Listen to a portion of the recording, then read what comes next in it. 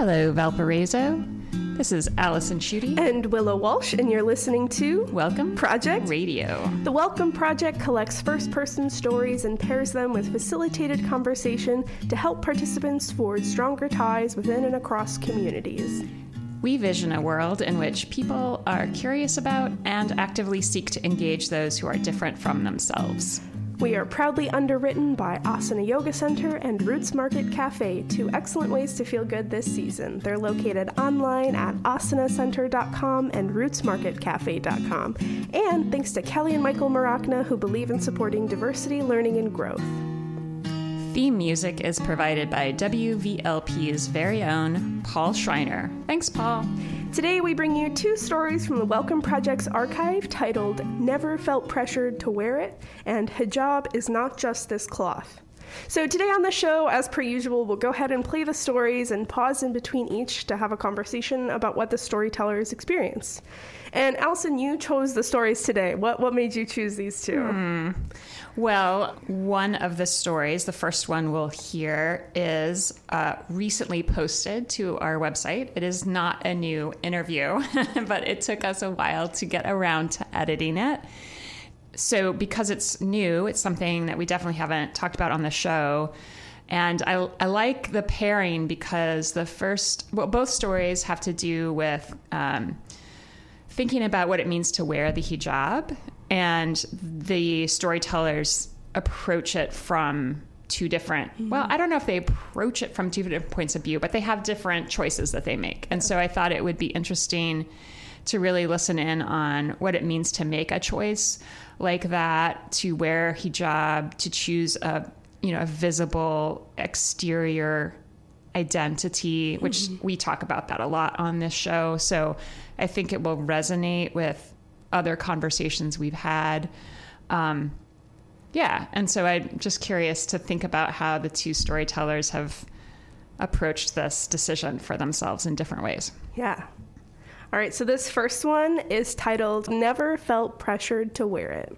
When I was younger, I started school at a Islamic private school, Noor Academy, which was in Knoxville, Tennessee. And we learned how to read Quran, we learned how to write Arabic. But at the end of the day, there were a lot of things that we were taught that I don't think are necessarily true. We were taught in school that if a woman did not wear the hijab, that she was going to go straight to hell. My mom doesn't wear a headscarf, and neither does her mother, so my grandma on my mom's side doesn't. And I remember the first day we were told that, all of the girls in the room whose moms didn't wear it started crying. We were screaming, crying. And the teachers didn't get why we were crying. They all wore it. And I went to my mom about it, and she told me that's not true. So I feel like with this culture, it's almost what you make of it, because you can read the Quran like 1,000 times, but you're still going to take the words differently. And, it's something that when we go to the mosque to pray, we do wear it out of respect. And when we're visiting parts of the world where women are expected to wear it, we'll wear it. But it's not an everyday thing, and I've never felt pressured to wear it.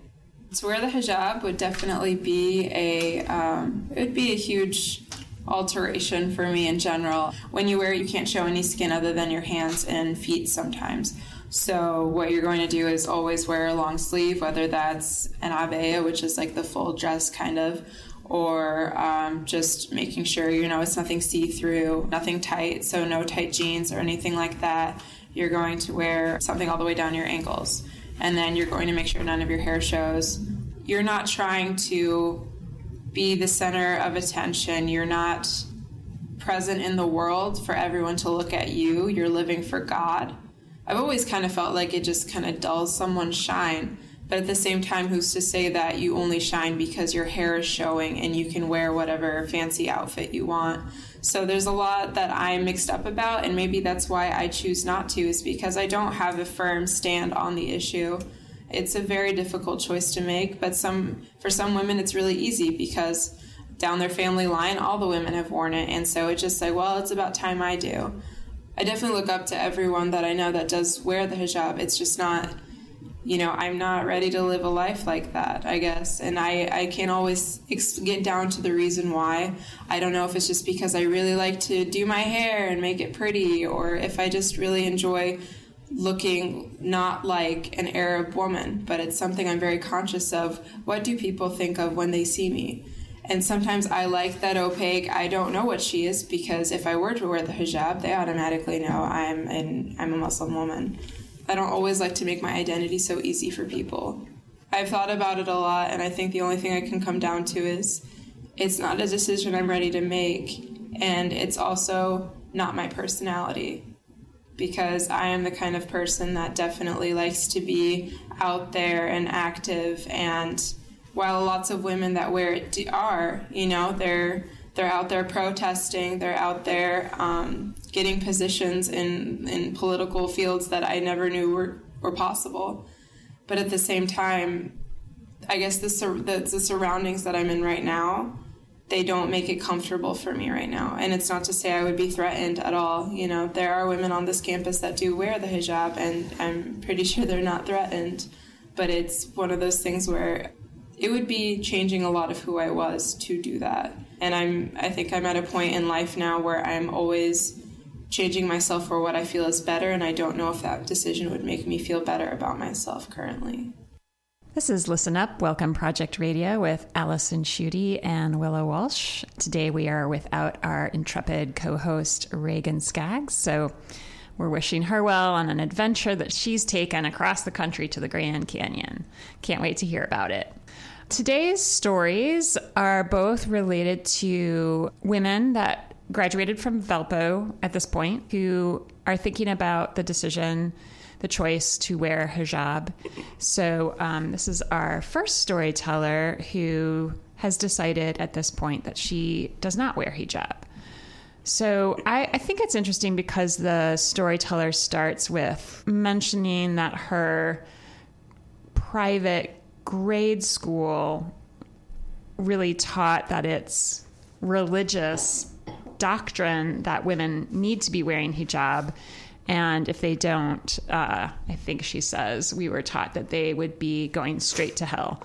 But she ends that story with saying that she never felt pressured to wear it. So I thought that might be interesting to kind of think through, unpack. How would you describe how she's not feeling pressured, why it's not pressured?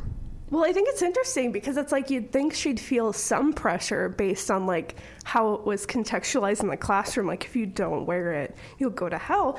But it sounds like at home, she was really given more of a choice to sort of decide if that's how she interpreted the Quran and if she felt like she wanted to wear the hijab based on that. So I don't know. And I think that's interesting. And I think that also sort of goes against how, me as a white atheist progressive lady thinks about it too, because I definitely feel like in the past I've sort of fallen in that line of if you're wearing it, it's sort of this externalized patriarchal pressure that's forcing you. And so I think this really helps me understand more of this is a very personal choice and not something that's just pushed onto you. Yeah, and I do think that within all religious traditions, there's a spectrum of ways that people interpret their scriptures, from a more rigid, literal, to a more flexible, interpretive or narrative approach. So I am assuming there would be some people of the Muslim faith who would actually feel like it's a requirement. But this storyteller's family doesn't seem to bring that religious interpretation to the scripture in the same way. I just thought it was interesting to note that a particular, your family, and how they understand the choice to wear hijab or not can be 100% stronger than a school environment that's teaching something different. Yeah, so that just really stood out to me, that the school did not translate for the storyteller into pressure. And maybe that wouldn't be true of all the kids that went there. But so with that, kind of in the background, I'm also curious about how we hear the storyteller talking about if she were to wear the hijab, it would be a huge alteration. Yeah.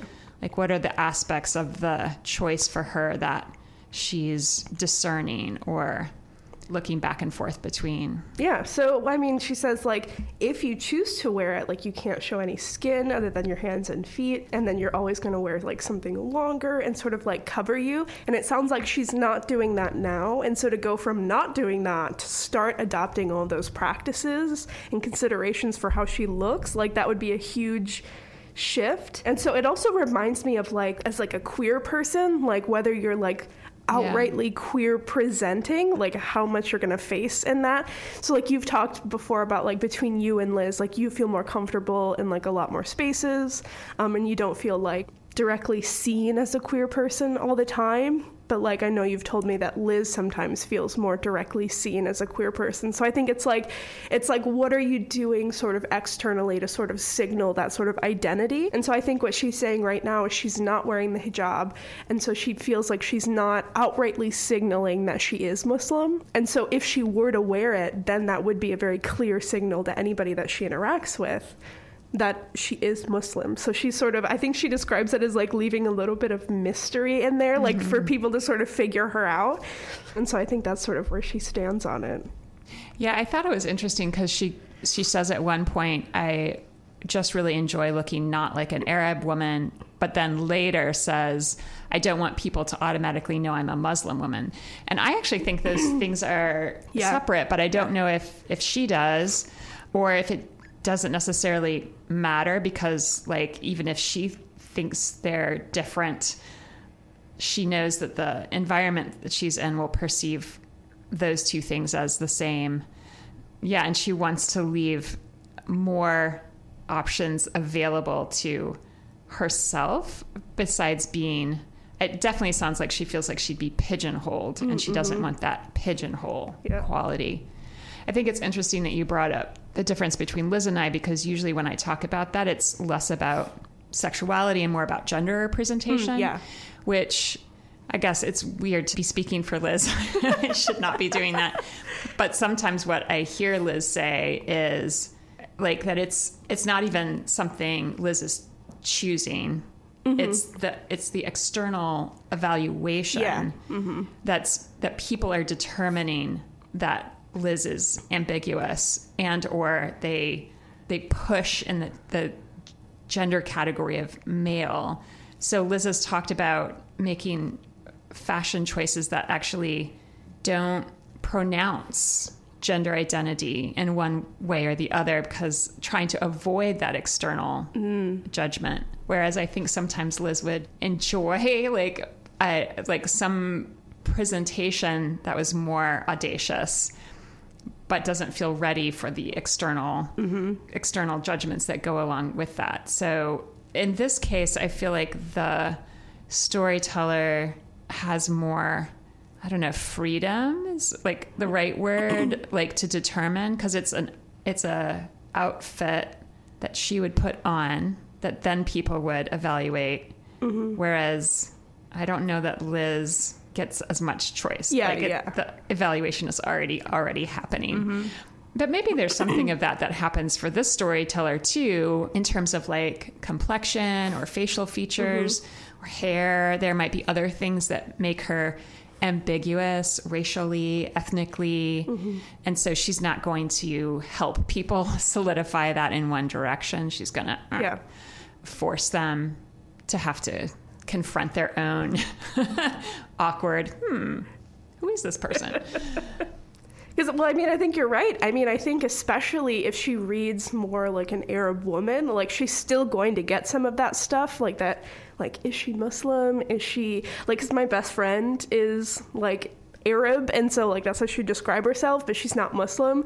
But it's like, even though she would never wear a hijab or something like that, it's like you still sort of get all of that like pushed onto you. Like I know people like said terrible things to her in high school. So it's like even if you're not wearing those things, you're still sort of getting read that way. Yeah. But I think like you're right. Like maybe if you add the hijab into that, it's like that would push people's like view of you even further. I would guess there'd also be a specific interpretation of the quality of your Islamic faith too, because like even you said, and I know I felt this way before I had started interviewing women about hijab, that there's this sense that it's fundamentalism, like it's a religious fundamentalism that forces that on women.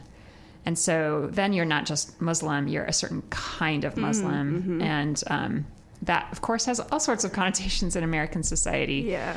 Yeah, I also feel her, in addition, just thinking about personality. She uses that phrase, I've always thought it would dull someone's shine.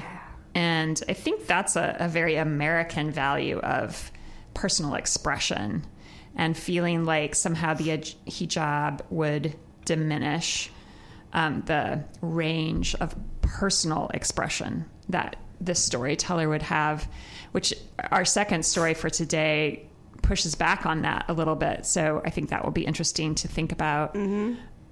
But I do really love that this storyteller, like even as she says that, I've always kind of felt like it just kind of dulls someone's shine.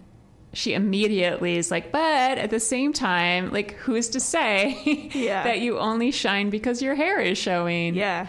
So I really appreciate the way in which she doesn't try to universalize her own decision, and even names that, like, her own. I mean, she doesn't feel indecisive, and yet she continually talks about, like, maybe that's why I choose, because I don't have a firm stand. I don't know. Like, I just am really interested in her openness. Like, she hasn't shut down around any of it. She's just more claiming the actual decision she's made up to this point. That feels pretty rare to me and people, like, generally. You're listening to Listen Up, Welcome Project Radio with me, Allison Schutte, and Willow Walsh. And this is at WVLP LP 103.1 FM. And you are listening to us live or online, WVLP.org, where we stream live as well. So our stories today both have to do with women who do or don't wear the hijab.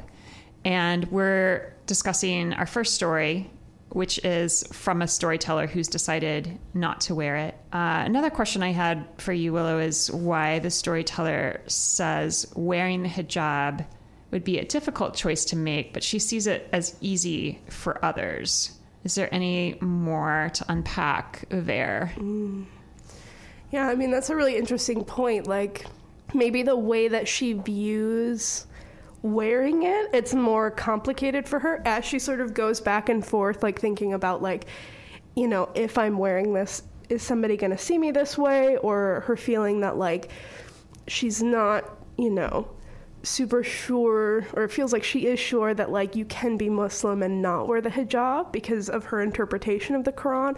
But I think, like, maybe she's sort of naming the fact that for others, if maybe their interpretation of the Quran is more straightforward and it would include wearing a hijab, then it might be more of an easier choice because you sort of feel like you align on that. And so maybe I sort of see her in that space of she's not totally sure, like, she's not convinced that not wearing a hijab means she's less Muslim or something of that nature, or of how it expresses her faith. And so I think that's maybe why it maybe is a little more difficult for her, because it's not, she doesn't equate wearing the hijab at, like, 1-to-1 for her faith in Islam.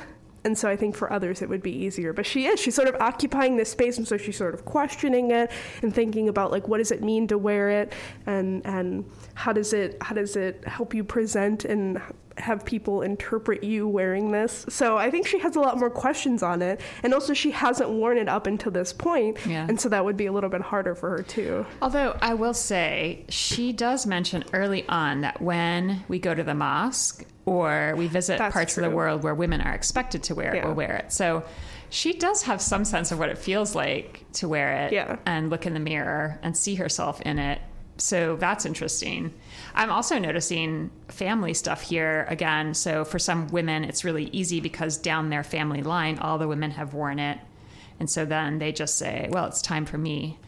So that family piece comes back in as maybe like a stronger deciding factor than other places, communities like the mosque, etc.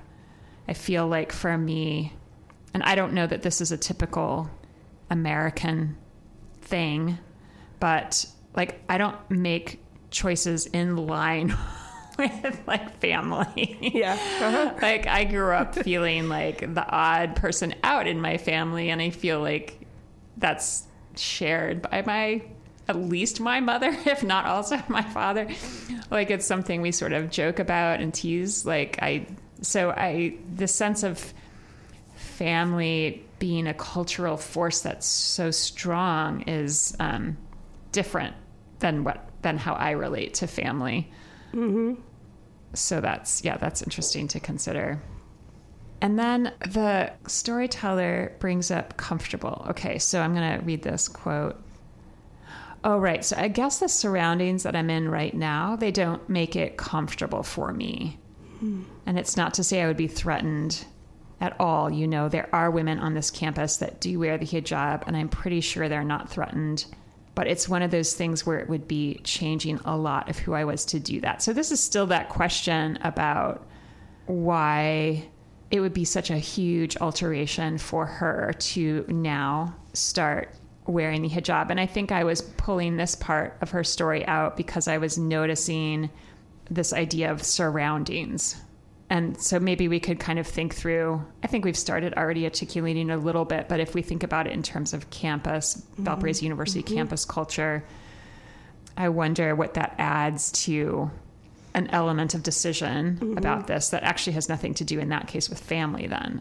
She's not talking about family at that point. I mean, this is a predominantly white Christian city, and I think that translates for the most part to the university, despite what people in Valparaiso City seem to think. I think that still translates to the university. And so I think it would make it harder because you have to sort of be cognizant of, you know, the context that you're in and how people see you.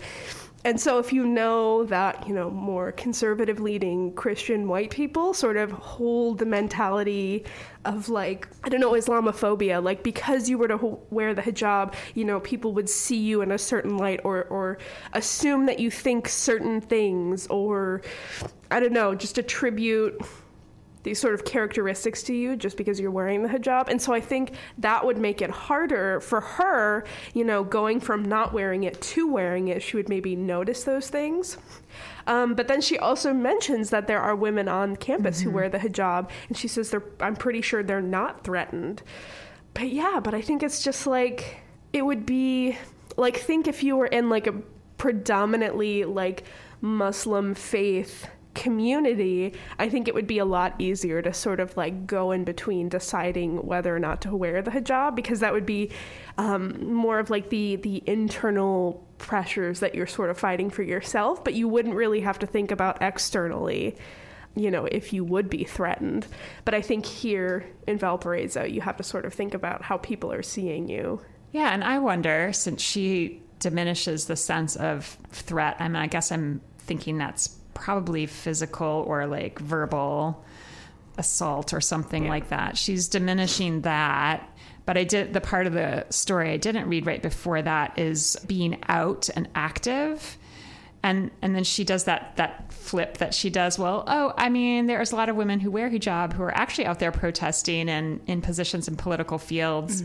But I think she might be also probably correctly identifying that peers on campus, maybe even faculty and staff, would assume that if you are a hijab wearing Muslim woman, there are places that you're not going to go, and that might be leadership roles. Like there's something about, maybe there's associations, at least in the storyteller's mind, about, and I would guess that this would be confirmed by American bias, at least, that there's something about wearing hijab that means you're passive, like diminutive, and so like you can't be a leader or wouldn't want to be a leader.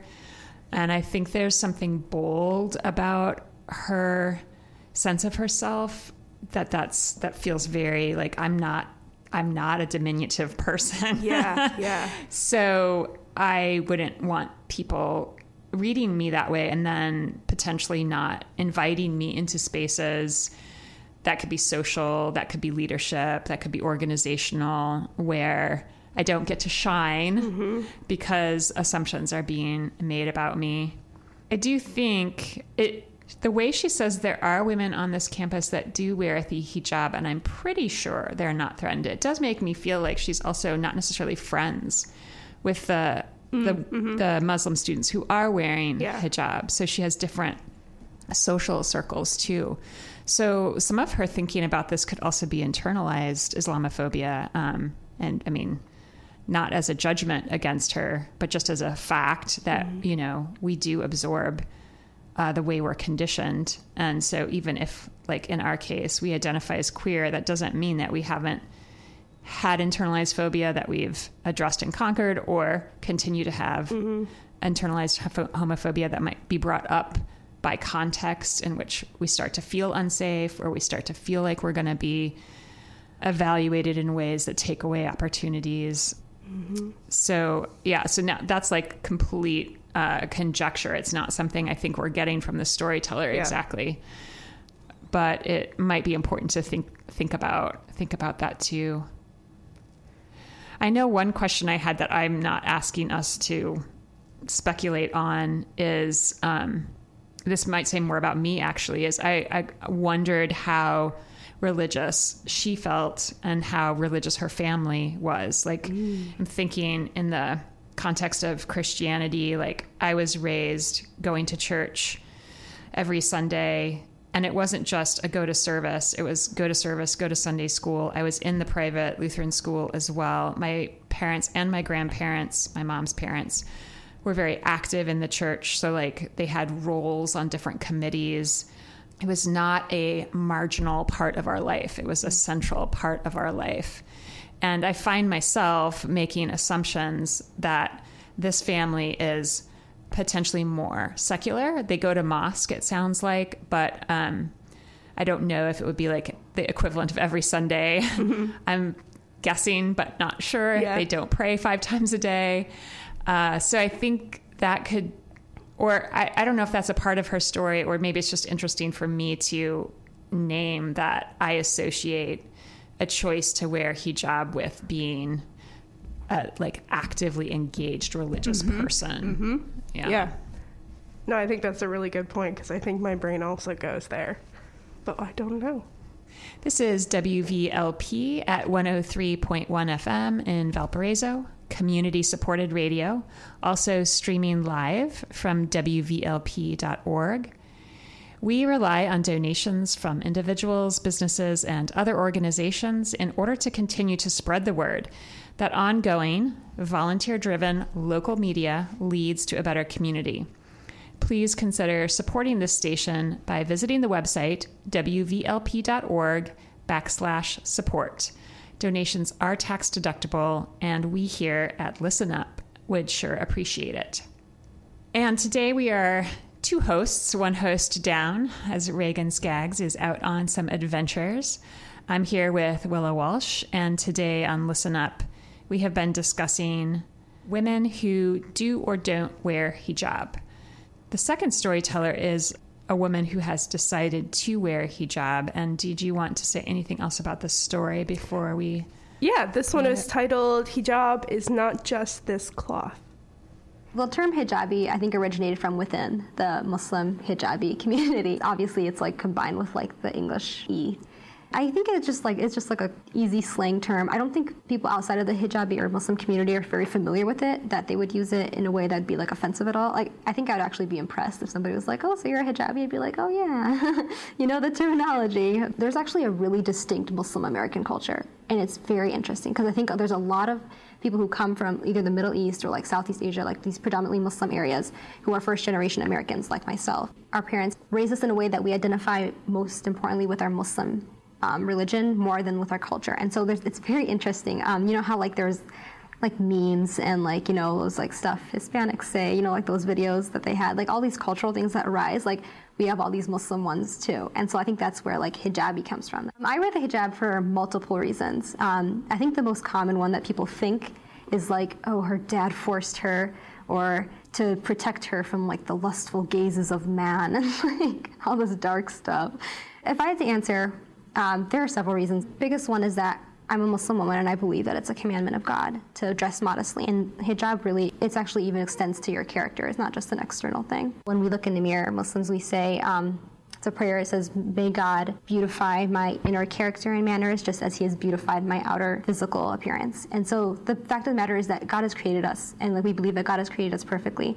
And my concern is to focus on the inside and to make my inside beautiful. There's definitely like a rising like Muslim fashionista movement. I love it. My mom, she wears the long dress, the jilbab. That's part of her culture where she came from in Egypt. But I grew up in America, and like I wear jeans, and I want to make sure that that works. It's still modest, so I'll wear something long with it. Modesty and fashion totally can coexist. They totally can. And I think that's why these fashion designers are really, really unique. So like one thing that's really sweeping the Muslim fashion world right now is like the idea of long sleeve maxi dresses. And it's perfect because like there's maxi dresses are great.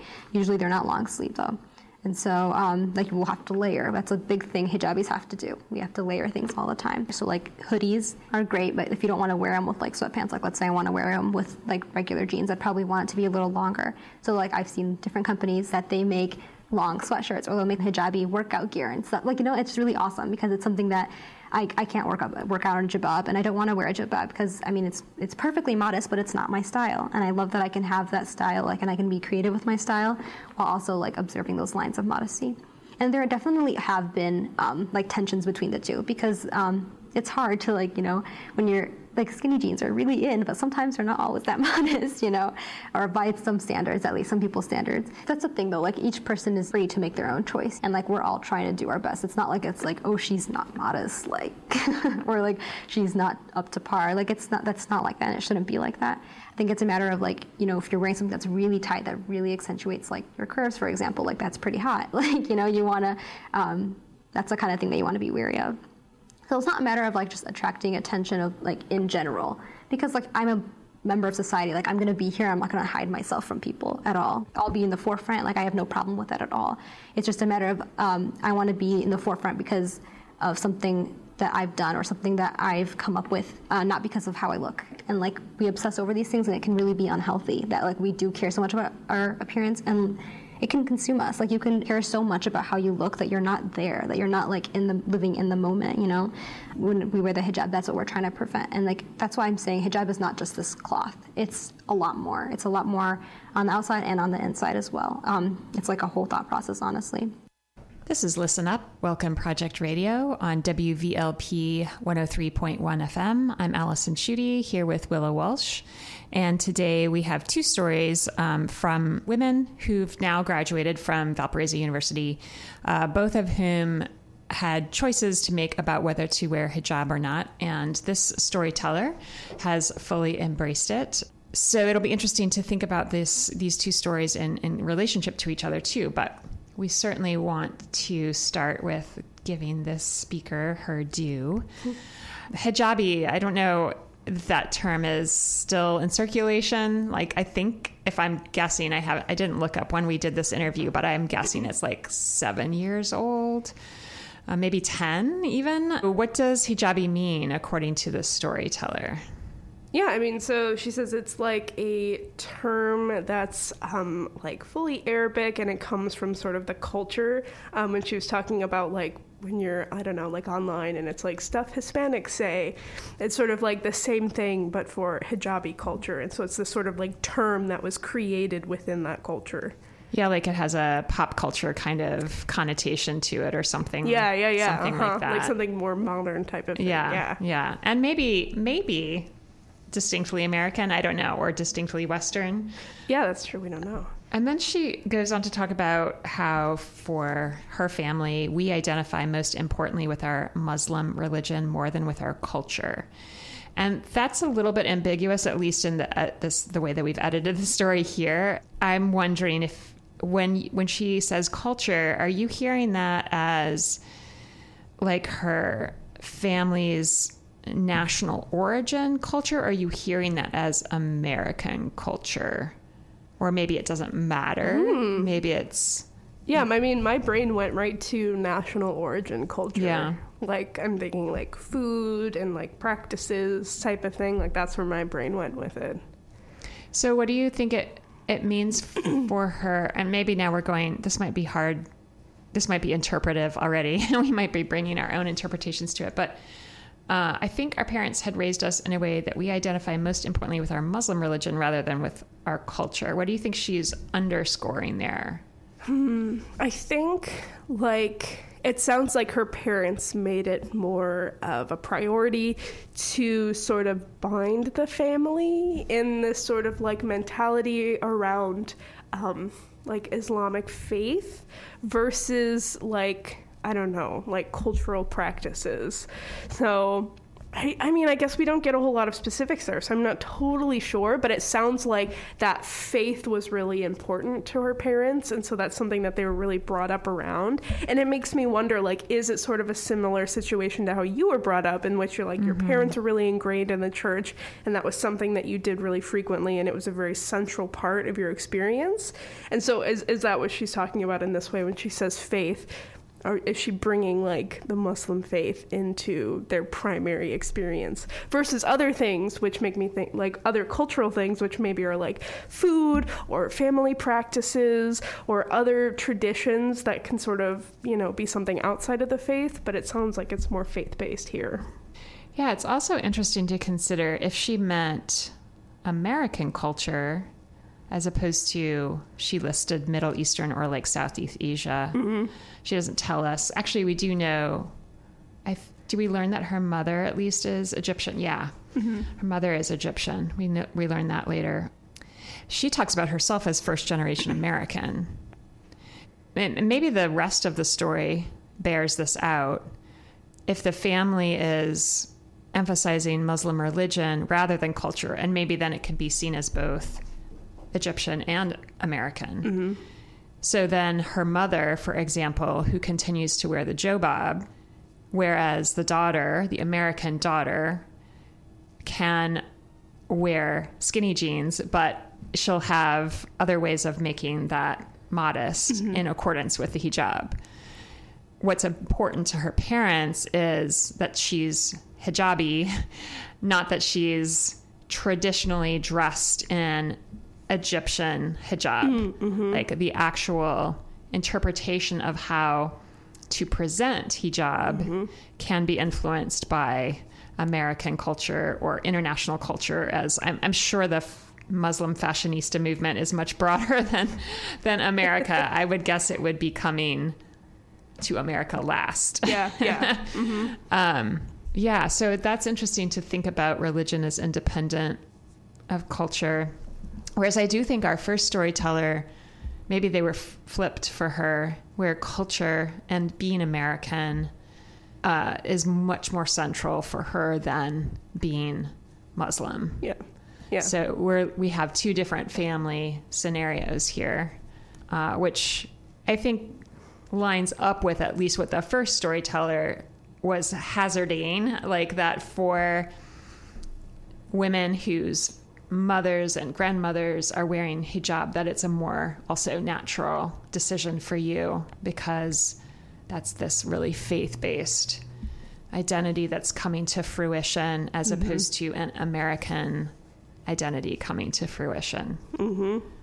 Like with my friend, I remember, like, 'cause I would go over to her house like every single day in school, and like I think like hers was definitely more so like towards like the first storyteller, and that it's like religion was like never anything that was really around. Like she didn't eat pork, and her funny like citation for that was that when she would go to Jordan, you would watch like American cooking channels and they would bleep like words like pork chop or things like that, and so she just decided not to eat it until she was 21. But it's like you would go over there and her mom would be cooking this food all the time, which is so funny because she's this like red-haired Irish lady. But like for her, it was like she felt closer to like her dad, who's still in Jordan, like when she would eat like food like that, or, you know, like that. It was very much like cultural for her, but it was never like faith-based or anything like that.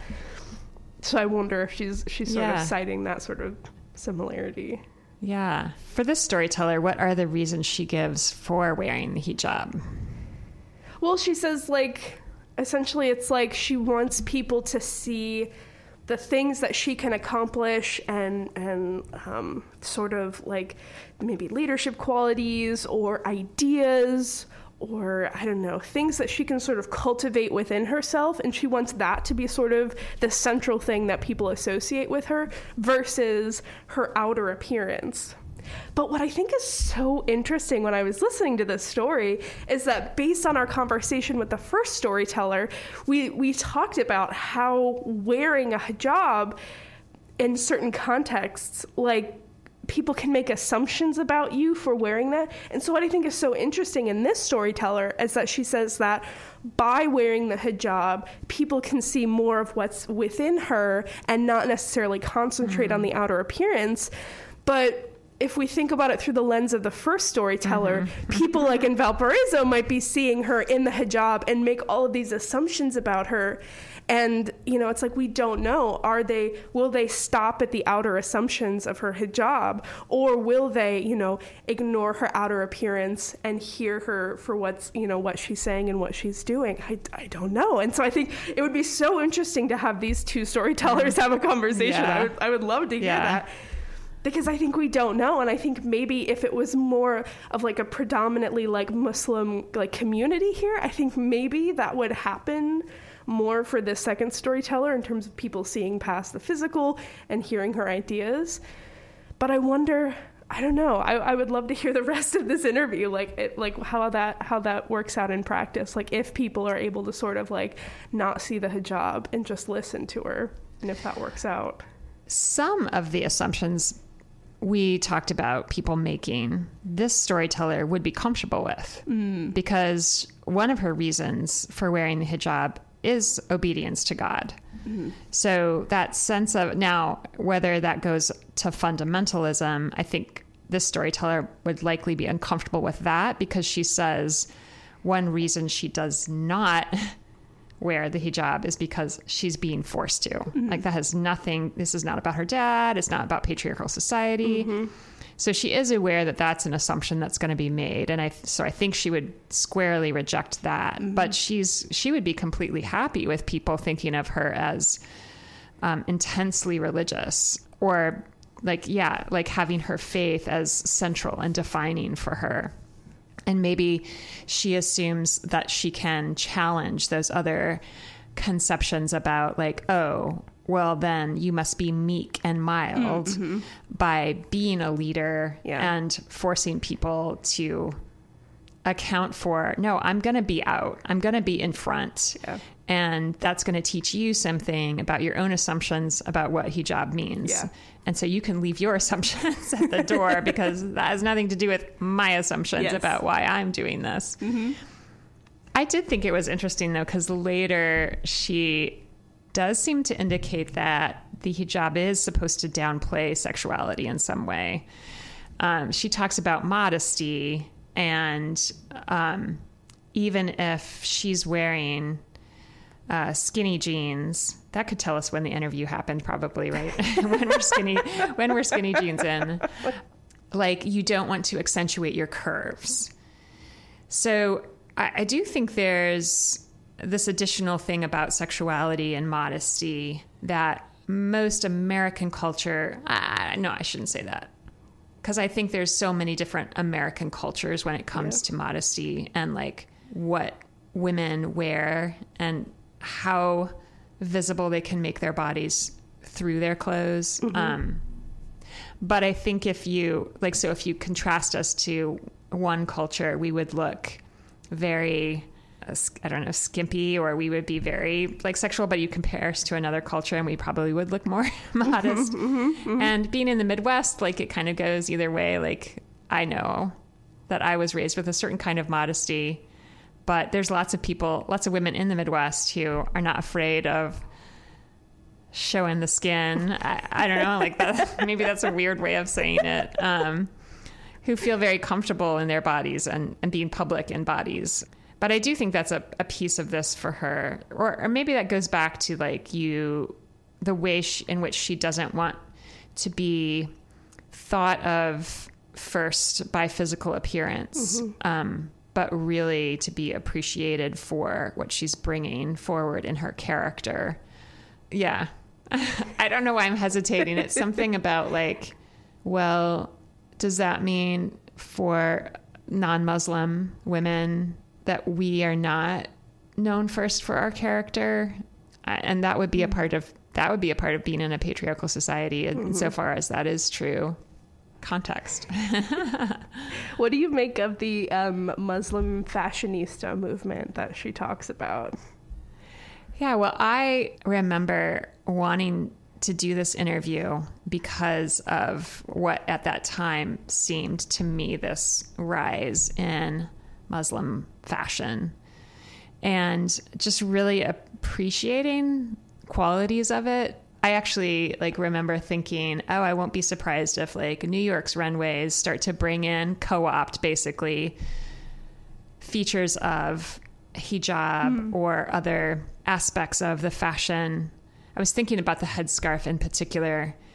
When we start to orientalize or exoticize the other, it just seemed like we were at a time where that could be happening. And so I remember really wanting to interview this woman because of how I saw her wearing fashion, which is interesting because then I was looking at her exterior appearance. It wasn't the shape of her body. It was the style of her clothes, which she seems fine. That doesn't seem to get in the way of modesty for her.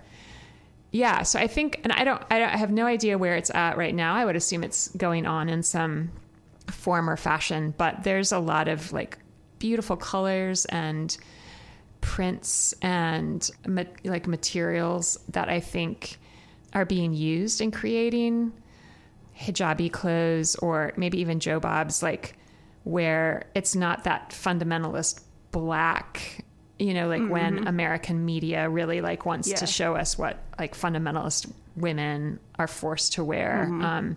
It's very dour and there's no sense of, personality or expressiveness in the clothing. So I think that's what's going on here is just, and again, I don't think that Muslim fashion probably started in America just because we're not predominantly Muslim. And I'm assuming it's starting elsewhere and then coming here. But as American women embrace being hijabi, wanting to have more ways of expressing flair, while still maintaining the religious values that they associate and appreciate about hijab. Yeah. So I think that's what is going on there. I remember really trying to push this storyteller a little bit, okay, you say you don't want to pay attention to your appearance, but... I know, right? Yeah, there is that rubbing up there. And I think she refused to see it as a contradiction. So I appreciate that. And I want to then live into and understand that for her. Yeah. So I think it really does come back to this concept of modesty. Nothing about fashion for her contradicts modesty, which is the length of the sleeves and the length of to the ankles, and making sure that if you are wearing skinny jeans, that's not apparent, from the, from the waist to the knees or something like that. There's something, she mentions curvy in particular. So, and that is the part of the body we tend to sexualize, right? From the neck to the knees. Yeah. Yeah. So I think for her in the end, I know for her in the end, because of how insistent she was, that modesty and self-expression are not contradictory. I was thinking about that when she was talking about it. Is there something more substantial to the sort of modesty fashion movement that's less superficial than maybe what we would see on runways or something, where it's just making a new thing? If there's if there's more of a sense of not just here are the beautiful clothes and the new things we're doing, but also here's the sort of ethos and mentality behind it. If there's something more well-rounded about the fashionista movement, if modest clothes, if it's you also have to talk about your intent is not to sort of make yourself more flashy and the center of attention, as she says, but it's also it's like being able to do self-expression, but also, you know, in these like fun and creative ways, but not with the intent to draw up, you know, attention to your appearance. Yeah. So it makes me think it's more well-rounded. I don't know. And that's probably different person to person, hijabi to hijabi. I'm guessing that there are some hijabi that would be wanting that attention. Like, especially if you're a designer, I just feel like part of the power of fashion for you is attention. Maybe not in an ego-driven way as much as like this is beauty. So if we want to celebrate beauty, then our attention is drawn to beautiful things. So maybe attention is as in a kind of appreciation of color, texture, something vital about life and joy, as opposed to, oh, look at me, as like an ego kind of thing. But I would guess that for hijabis, that can get as complicated as it can for the rest of us. I think I forgot to tell people at, you know, the 3/4 hour that this is WVLP 103.1 FM and this is Listen Up, Welcome Project Radio. But we're coming to the end of our program too. So I don't know if there's, well, let's go to her last line. It's like a whole thought process, honestly. And maybe you have thoughts about what that means for this particular storyteller, but I was also thinking about connecting it back to our first storyteller and how we heard some ambivalence in her. Like she says one thing and then she feels like she has to say the other thing, leaving open the possibility that her own choices aren't, or her own way of thinking about this isn't going to make sense for somebody else that's also making a choice. Yeah. So how did you hear that whole thought process, that the hijab is a whole thought process? Yeah. Well, because she says it's not just a cloth, it's a whole thought process. And so I think, you know, if we think about it in the context of the first storyteller, we sort of see that whole thought process, you know, as she says, like, you know, for me, I don't see it as more or less devotion to my faith. It's not something that I based on my reading of the Quran, that I feel like is necessary for me to wear. But then she's like, you know, she's like, oh, but I understand why some other people would wear it, or, you know, if it's drawing attention to me or if it's not. And so I think it is. It's like, it's not just this simple, yes, I'm going to do it. Yes, this is such an easy choice for me. Or it's like, because I'm Muslim, I'm obviously going to wear this. It's like there's more factors at play there. She has to sort of like break down what it means for her. And I think she even ends up saying in the end, like, I'm at a point in my life now where I'm always changing myself for what I feel is better. And so I think it's just sort of indicative of that. It's sort of this like, it's a continual revisiting of like, what does it mean to express my faith and how do I best do that in, you know, the way that I feel is right. And so I think we just sort of see, based on both of our storytellers, you know, this choice that they've made and the context that they're in and what they feel the hijab represents to them. You know, they have to sort of go through these sort of questions for themselves to decide whether or not they're going to wear it. And so I think that's part of the thought process. It's not just something like, yes, this is obvious, but, you know, does this make sense to me in the way that I feel like my faith is aligned? And I think that's where the thought process comes in. Yeah, and I'm curious, although I'll just leave this as a question for us and our listeners to consider, if fashion plays that role outside of religion and the hijabi fashionista movement for us in other ways. Like, is fashion a thought process for other people? Yeah. And in what context does it become that? It's a good provocative question to consider. So before we head out today, we encourage you to check out WVLP's full schedule of radio shows at WVLP.org. Personally, we highly recommend Morning Black, which airs live every Saturday morning at 8 a.m. and is also replayed Thursdays at 2 p.m. and Fridays at 9 a.m. Morning Black stands for Building Leaders and Cultural Knowledge, and it focuses on the concerns and issues that impact underrepresented communities of color, with a particular interest in the African American communities within Western culture, especially the problem of institutional racism. Morning Black provides a platform for discussing the issues and the problems that inhibit equality and justice for the African American community.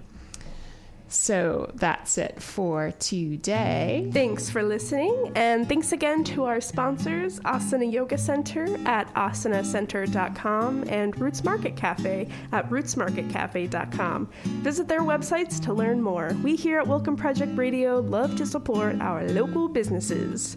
And thanks to Kelly and Michael Maracna, who believe in supporting diversity, learning, and growth. You can find us online at welcomeproject.valpo.edu and wherever you get your podcasts. And if you'd like to support WVLP and our show, you can make a donation by going to wblp.org/support.